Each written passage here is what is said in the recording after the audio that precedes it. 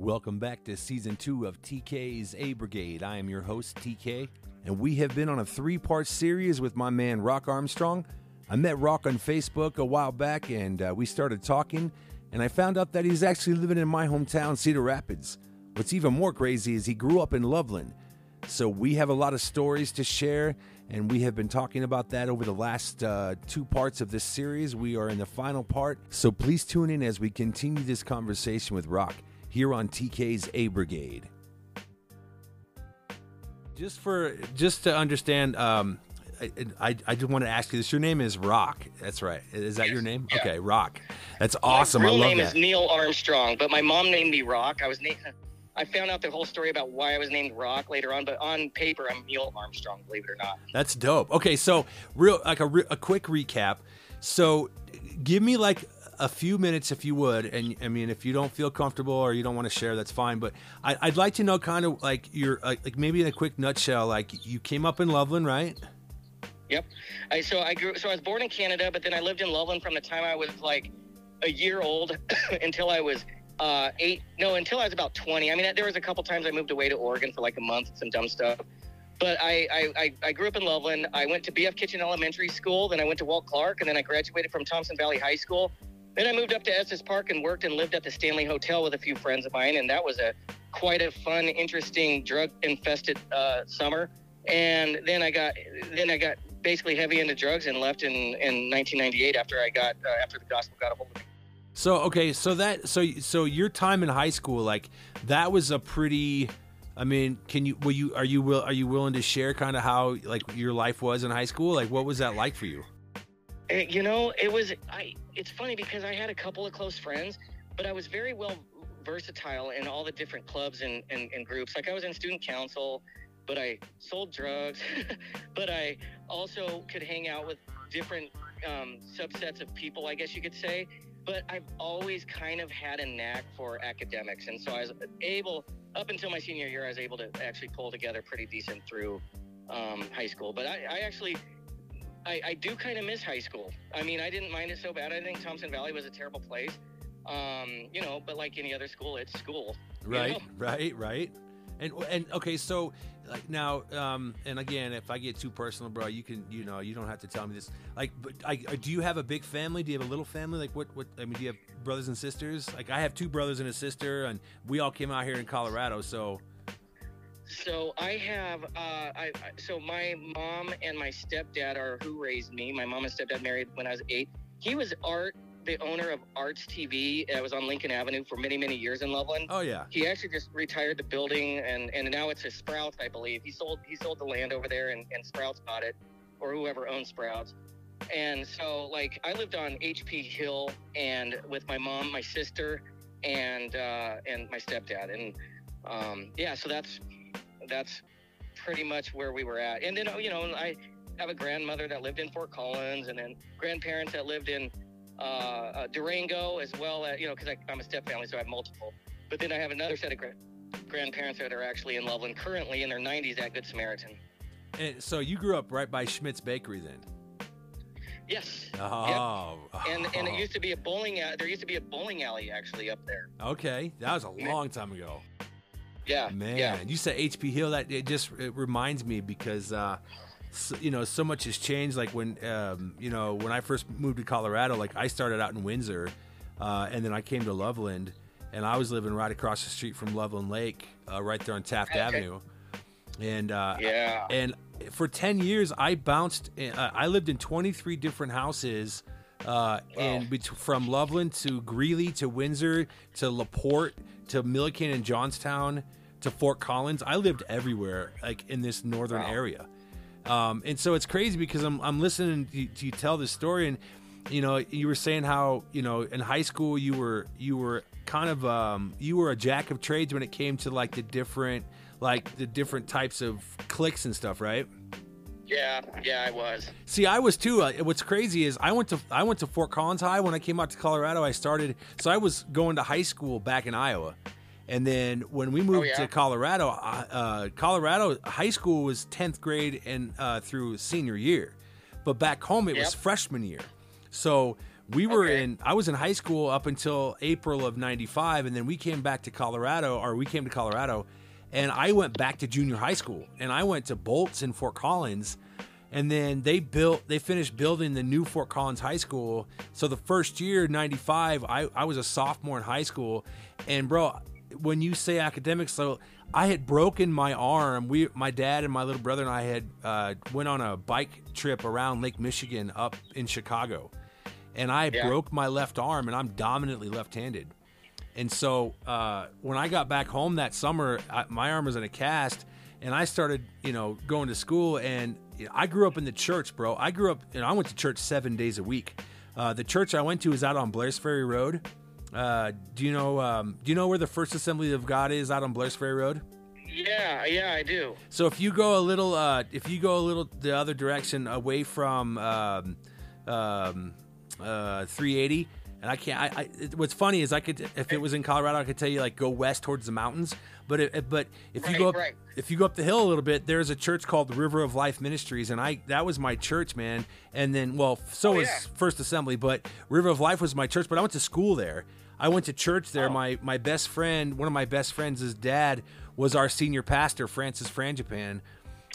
So I was immersed in the church life.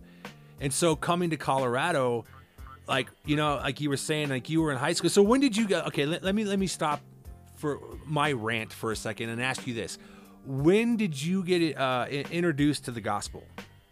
Well, I would say that I was part of a youth group at the Disciples of Christ Church there on Lincoln. Sue Bishop was the youth leader there. Okay. And she was the original seed planter for me. And so what I did was I kind of heard about it and I know that it was there, but it didn't really, the gospel didn't grasp a hold of me until 1998 when I got in trouble with the law. I was driving under the influence of meth, and I was already seeking God, and I was studying the Bible. I was homeless, bro. I was over there on St. Louis in this storage shelter, and I was living in there in the winter, and I was a mess, dude. I was seriously a mess. The drugs had really messed my mind up. And honestly, when I got arrested and taken in, that was probably the best thing that happened to me, because then I got out at jail and I went back to my parents' house. And like, remember, we used to get the Reporter Herald, and back when people actually read the newspaper. Oh yeah. Oh yeah. And I remember getting it, and a bunch of my friends got busted out that next day or the day after or something. And so by the grace of God, I was able to have started that path right before that happened. In fact, years later, I heard there was a rumor going around that I ratted on everyone. Oh, wow. Which honestly, which is a terrible stigma to have in that culture. Yeah. But at the same time, it probably saved me from sinking back into it. Right. You know what I mean? You just avoided those people then. So yeah, it was a blessing in disguise. You hate being, that kind of label. That's a terrible label to have in that world. Now I don't care. People can think whatever they want. But yeah, it was pretty amazing. That was, that would have been 1997 is when I got arrested. But I think the gospel really got a hold of me right around 1998-ish. And see, what's crazy is that was when I went pretty much full rebellion. Because, oh yeah, man, like I said, bro, when I say that I went to church 7 days a week, bro, I went to school at church. And then, Wednesday night youth group. Saturday night youth group, Sunday church, and we go to church at 9 a.m. until 2 p.m, and then back to school. We would go to church. That's a lot. Oh, dude! During the summer, we had we did musicals, right? So even when there was no school, we were there rehearsing for the musicals, and so getting inundated with everything church. And then, my parents split up. My parents got a divorce, and my mom and my brothers and sister and we came to Colorado because of all my mom's family out here. Okay. And, I didn't, up until then, I didn't even know. I'd heard about marijuana. My parents never really drank a lot. So, I didn't really see that side of it. But then I come to Colorado, and, bro, I'm telling you, it was like standing outside of a house. And everything outside is very proper, very, strict, very this way. And then someone's like, hey, come on in, like Willy Wonka's chocolate factory, right? Yes. And when I say like, come on in, bro, in 97, I you know, that's why I asked you about Sean, because Sean and I and a group of guys that we all worked together at the Perkins on 34 in Loveland started a band called Switchback. Okay. And Switchback was an original like rockabilly Southern rock style band. And so I had started growing my hair long, and I was starting to get into that more of a rebellious mindset. And, you know, and I started smoking, you know, weed. I wasn't a big drinker because I found out in my, like, right around my 16th, 17th year that my, you know, my uncles and my grandfather on my mom's side were all, you know, pretty decent alcoholics. And I never really liked the feeling of it. So I was like, they're getting... That's handy. Yeah, exactly. And, well, and that, and, you know... I like to have control, and I admit this, right? I like to be in the control mindset, and so whenever I would drink, I felt like I was losing control. And so, not that I'm a control freak, but just saying, like, it was, the marijuana was always something like, you know, hey, you know, get stoned, and, you know, like, you can be happy and everything. And then started getting introduced to cocaine and you know, and acid. You know, I've done probably every, you know, major drug except for I've never banged heroin and I've never banged a drug, but my uncles, you know, they lived that lifestyle for me because my uncles went from prominent business owners in Loveland and Fort Collins. My one uncle, who he went from, like I said, a prominent business owner to he was banging coke, and he was 100 G's in debt because of his addiction. Yeah. And he completely fell. Oh, dude, completely fell off the end. And it was a wake up call for me right around 2001 because I had been living this very rebellious life, and you know, God said to me in 1999, I had gotten indicted for selling marijuana to an undercover cop in Loveland, and I was looking at 2 years of prison time, like not jail, prison time. That's insane. And I remember I was sitting in our house in LaPorte. And I was sitting there, and I remember hearing the Lord speak to me audibly and say, he said, "You're going to go to prison." And I said, "What?" And right then I was watching a music video by DC Talk called The Hard Way. I don't know if you've ever seen that. Yeah. You know what I'm talking about? No, I don't know that specific one, but yeah, it's funny you brought up DC Talk. That's some old school stuff right there. Well, so they filmed the video called The Hard Way in Ionia Prison in Detroit, Michigan. And that's what the song is about, like the way you live your life and how, you know, some people have to learn life the hard way. But God said, "You're going to go to prison." And I was like, "Oh, God, please don't send me to prison." And so five years later, I'm walking through the church in Loveland off of Monroe. It's called Good Shepherd over there by Boyd Lake. And I'm walking through that church, and I bump into this cat, and this guy looks like a wise guy from like John Gotti's crew. Okay, he's got the slick back hair, he's got the Italian loafers, the leather jacket. Forget about it, right? And I never met this guy in my life, and he stops me and he says, "Hey, you're gonna go to prison." And I was like, "Excuse me?" He said, "You're gonna go into prison." And I was like, "Why?" He goes, "You're going to go tell guys about Jesus in prison." Dude, that is awesome. Dude, he turns around and walks away, right? That afternoon, I get a phone call from my good friend, rest in peace, Phil Brewster. And he says, "Hey, is this Travis?" And I said, "Yeah." And he goes, "Hey, I got your number from Bob." He was the sound guy at the church. And you need to come over tonight because we're having a meeting for our next trip down to Ordway. In Pueblo to go to prison, and you need to come over tonight and learn what we're going to be doing because you're going to start doing ministry with us in prison. And he wasn't asking, bro. He was telling me. Dude, that is so freaking awesome, man, because God told you, and it was true, but it wasn't how you thought it meant. No, That's dude, amazing. Because I was in the midst, when the Lord told me that, I was in the midst of dealing with the felony convictions that I had against me. Like had I been 18 at the time of the crime, then I would have gone to prison. But That's because insane. I was a minor, the judge told the DA, "You can't charge him as an adult. It's not a capital crime." You know, I mean, even now, dude, it was 3/4 of a pound of weed. Like, it wasn't even like, are you kidding me? Like, I've bagged up more weed, in one setting, working as a security guard at the dispensaries in one city, in one city and then that whole amount, and they wanted to put me in prison for 2 years, taxpayers paying $5,000 a month to feed me and house me. And here we are, 20 years later. So anyways, here I am, 2004, and I started going to prison, but, I'm living in Loveland, bro. And, God's like, hey, this is what I have for you.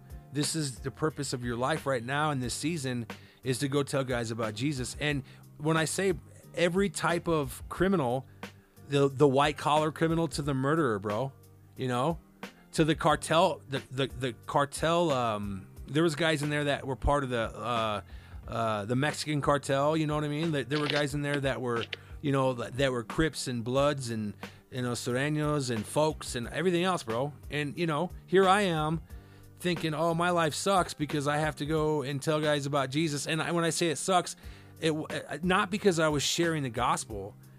It was because I'm like, oh, I have to be in prison to do it, right? Like I was being selfish in the beginning. And the Lord really woke me up and was like, Trev, don't you realize that some of these guys have never heard the gospel? They've never heard the truth about their life being important. And it's your job to go and share them with that love, and not go in there and be like, oh, you murdered somebody? Oh man, you're condemned to death. Because it says that the wages of sin is death, right? Yep. So, but we're not called to go. And I think, to kind of get back to what we started this conversation about, was that, we have a society mindset right now where you're not able to truly speak what you either feel or believe that contradicts the general narrative. Does that make sense? Yep. And so I find it interesting, and I'm a blunt person, bro. I'm overtly blunt at times, and yet I find myself being cautious about things that I say. We'll be out at a restaurant, and, like I said, I've been saved, I remember getting saved when I was 5. You said that the gospel got a hold of you when you in 98. So you were what, like 19, 20 about that time? Yep. Okay. So you've been saved for about 25 years almost now? Yep. With some falling out and coming back. Yeah. Absolutely. Oh, sure. And, it's very possible I was saved before that, because I did find a journal about my relationship with Jesus from when I was in junior high school. But at the same time, I honestly don't remember. When I saw it, I was actually surprised. So there was something there, but the one I remember the most was in 1997, 1998. Yeah. And that was prolific for your life, which is dope, because, when you, like you said, you sit down with the homeless guy down there in downtown Cedar Rapids, and, his perception of these people coming out of church is one thing. And you're like, brah, but every one of those people, bro, they might have a facade that you perceive it to be, but I promise you, if you were to break it down, they're broken, they're hurting, the perfection idea is such a fallacy. That idea of people that are wealthy, they're perfect, or their life is just, everything is just grand. But dude, some of the most, I've worked with billionaires, bro. And I can be honest when I say this, I've never been around somebody who was truly wealthy that was, when I say truly wealthy, I mean owns multiple private jets. You know what I mean? Is in the billions, and just being around that person, the chemistry that they give off is that they're in chains, they're shackled, by whether it's the money, whether it's the notoriety, whatever. But I've been around some of the poorest people in the world, bro, and the love and compassion that those people can exude, it's crazy. You know what I mean? Like the Nigerians, man. When I was down in Oklahoma, there was people actually on missions to the United States from Nigeria. Wow. And what I found out from some of the people that go back and visit, some of the U.S. citizens would go back and visit, and they would come back and say, you know what, these kids have a stick and a rock, and that's their toy, and they're so much happier than our kids. And that was back before phones. Right. I can't even imagine, now, but I mean, they were coming over here on missions, and sometimes I feel like God even favors the poor. I'm not saying that he does, but it seems like it sometimes, because there's so much more happiness in that country than, as far as the kids and stuff that they witness versus what we have over here with these, everyone's got their Xboxes and whatever it is that we have out here that we do that keeps our minds off of God, basically. Yeah. Well, and So- it's crazy, man. But so now, like, so you've been in Cedar Rapids, you said 7 years, bro. Like, Yep. and have you been going to the same church like the whole time, or have you moved around? Like, what's the deal there? I've been at Veritas, and so I had an incident. I started drinking for about a good solid decade of me being out here, and by the grace of God, I made it through the College of Engineering at the University of Iowa. Go But Hawks. then in 2017, I had an incident where it was a heavy-duty charge due to drinking, and I almost spent some time in prison, and it involved assault with a deadly weapon on police officers. Oh, Now, mercy. mind you, I didn't walk into the police station with an Uzi or anything. I like literally ran up on my driveway pretty hard while I was drinking, and there happened to be police officers there that I don't remember seeing at the time. But anyway, so that was the last time I had any alcohol, and so it was shortly after that I went back. I thought, you know what, something needs to change, and I started going to Veritas Church, and yeah, and that's when and a lot of people, here's where a lot of people miss it. They think that God is just between them and that's it. But the Bible's very clear about meeting together and the one anothering, and God says love Him and love people, and part of that love is our brothers and sisters in Christ. And so what sold me on a church was when, some churches do communion every Sunday, and they do at Veritas. But what was different for me is I was going up to get my communion, and a couple of guys grabbed me. They say, "Hey, come over and pray with us for communion." And I was like, oh my gosh, this is so cool. And it was what I was looking for. And now I'm still friends with those guys. They're all ex-drug addicts and disasters like I was. We're just a group of vagabonds that go in there every Sunday. And then we end up hanging out, and they've become some of my best friends, and we help each other through business and keep each other accountable for sin. And it's just been really an awesome experience there. And so now I'm actually, through the church, I'm taking an accredited course to get my master's program, my master's degree, I should say, in biblical theology. So I'm working on that right now, and that's all thanks to A, God, and B, the church that I'm a part of out here. Amen, man. That's awesome, Yeah. bro. And I've really enjoyed talking with you today, man, and just learning about Yeah. you and your life, man. And it's funny because we can go through life, the grocery store, or go to the mall, or go to a baseball game or something, and there's people that go, that move around us.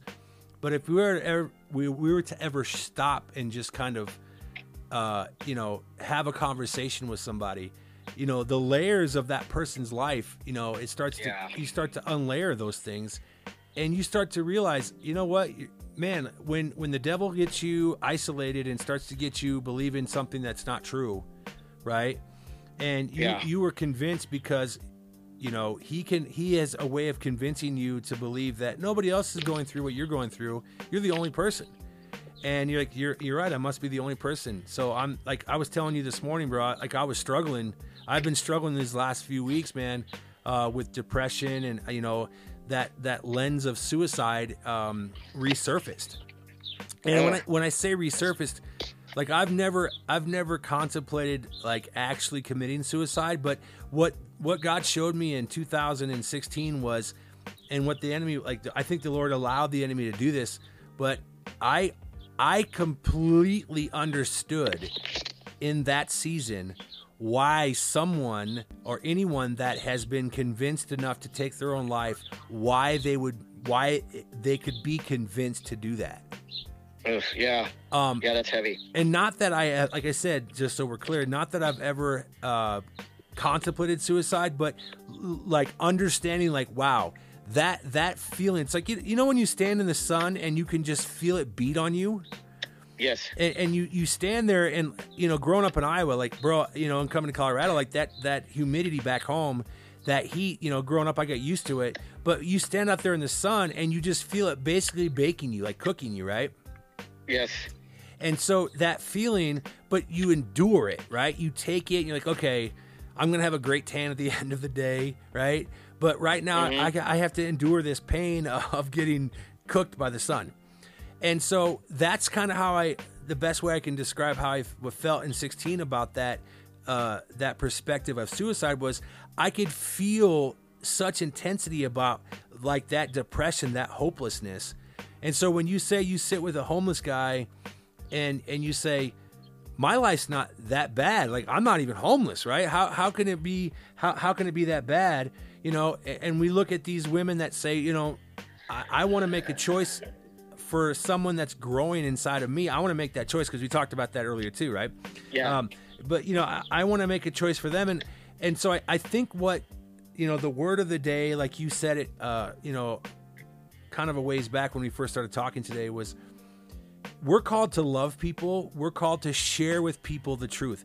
And I think doing that means that we share with people our experiences and how Christ saved us and how Christ can do the same for somebody, instead of saying, okay, well, this is what the Bible says. I'm going to stand over here with the gavel and I'm going to find everything in your life that's not perfect or sinful, and I'm going to point that out. That's not what the Bible says. Yeah, that's the wrong order. Right. That's the wrong order. Right. And so we are called to be fishers of men. We're called to feed God's sheep. We're called to go out and love on the people that don't know the truth. And you know what? When we do that and we share that love and we have that compassion, and people can see that in us, right? We don't need to have this grandiose speech to get people to convert to the truth. We gotta our lives have to reflect that, right? And I think, you know, someone like you who says, hey man, I grew up this way. I got, you know, heavily into drugs. I got, you know, I was doing this, you know, I was really just messed up. And then, you know what? God said, hey, I got something better for you, bro. Here, check this out. And you made a conscious decision, even though, dude, I've backslid. I'm not going to lie. I'll put both hands in the air. I've backslid a few times. But I do know that grace is sufficient. And, you know, when you fall and you get up, you know, it says that, his mercies are renewed every morning. Lamentations 3:23 says that. So, you know, you go to bed, you wake up, and you know, that mercy and that renewed spirit. And I'm not saying go out and, you know, Paul says, you know, why do I do the things I should not do and not do the things I should? Should I continue to sin? Absolutely not. But there's grace there. And I think there's growth when you truly understand the truth. You know what I mean? Yes, absolutely. So, hey, bro, I was really good talking to you, man. I really enjoyed it's good to talk to you too. Getting into some real good conversation, man. And I'd love, man, I'm hoping to come back home in the fall because Iowa plays Michigan October 1st. And so, I've been to 2 Michigan games. I've been to Ann Arbor and then one in Iowa City. But I love when Iowa plays Michigan at home, bro. Like, are you kidding me? Like, I rock. Oh yeah. And so I'd love maybe if I come back, I'd love to catch up, man, and maybe hang out, bro. That'd be cool. That would be awesome. Absolutely. I love that. And TK, I appreciate you calling, man. I hope that your week is already getting better. You know what, bro? Again, like I say, you know, you get isolated and you start to get into a mindset, and it's almost like a record that skips, right? And then someone comes in and takes the needle off the record, and it's like, no, Trav, whack, whack, whack, kind of smack you in the head, wake up, kind of like you know, metaphorically, and it's helpful because then I'm reminded, hey, Trav, you've got a purpose, man. You've got stuff to do. Let's go. So. Yeah. But hey, man, right. I got to get going, brother. It was really good. You take care, TK. Thank you very much. Yeah, man. Let's stay in touch, man, and you know, maybe we can jump on another phone call here, you know, down the road here soon, and you know, we can just have some conversation about other stuff. All right, sounds good. All right, man. Well, hey, you have a blessed day, brother, and I will talk to you soon. All right. You take care. All right, later, man.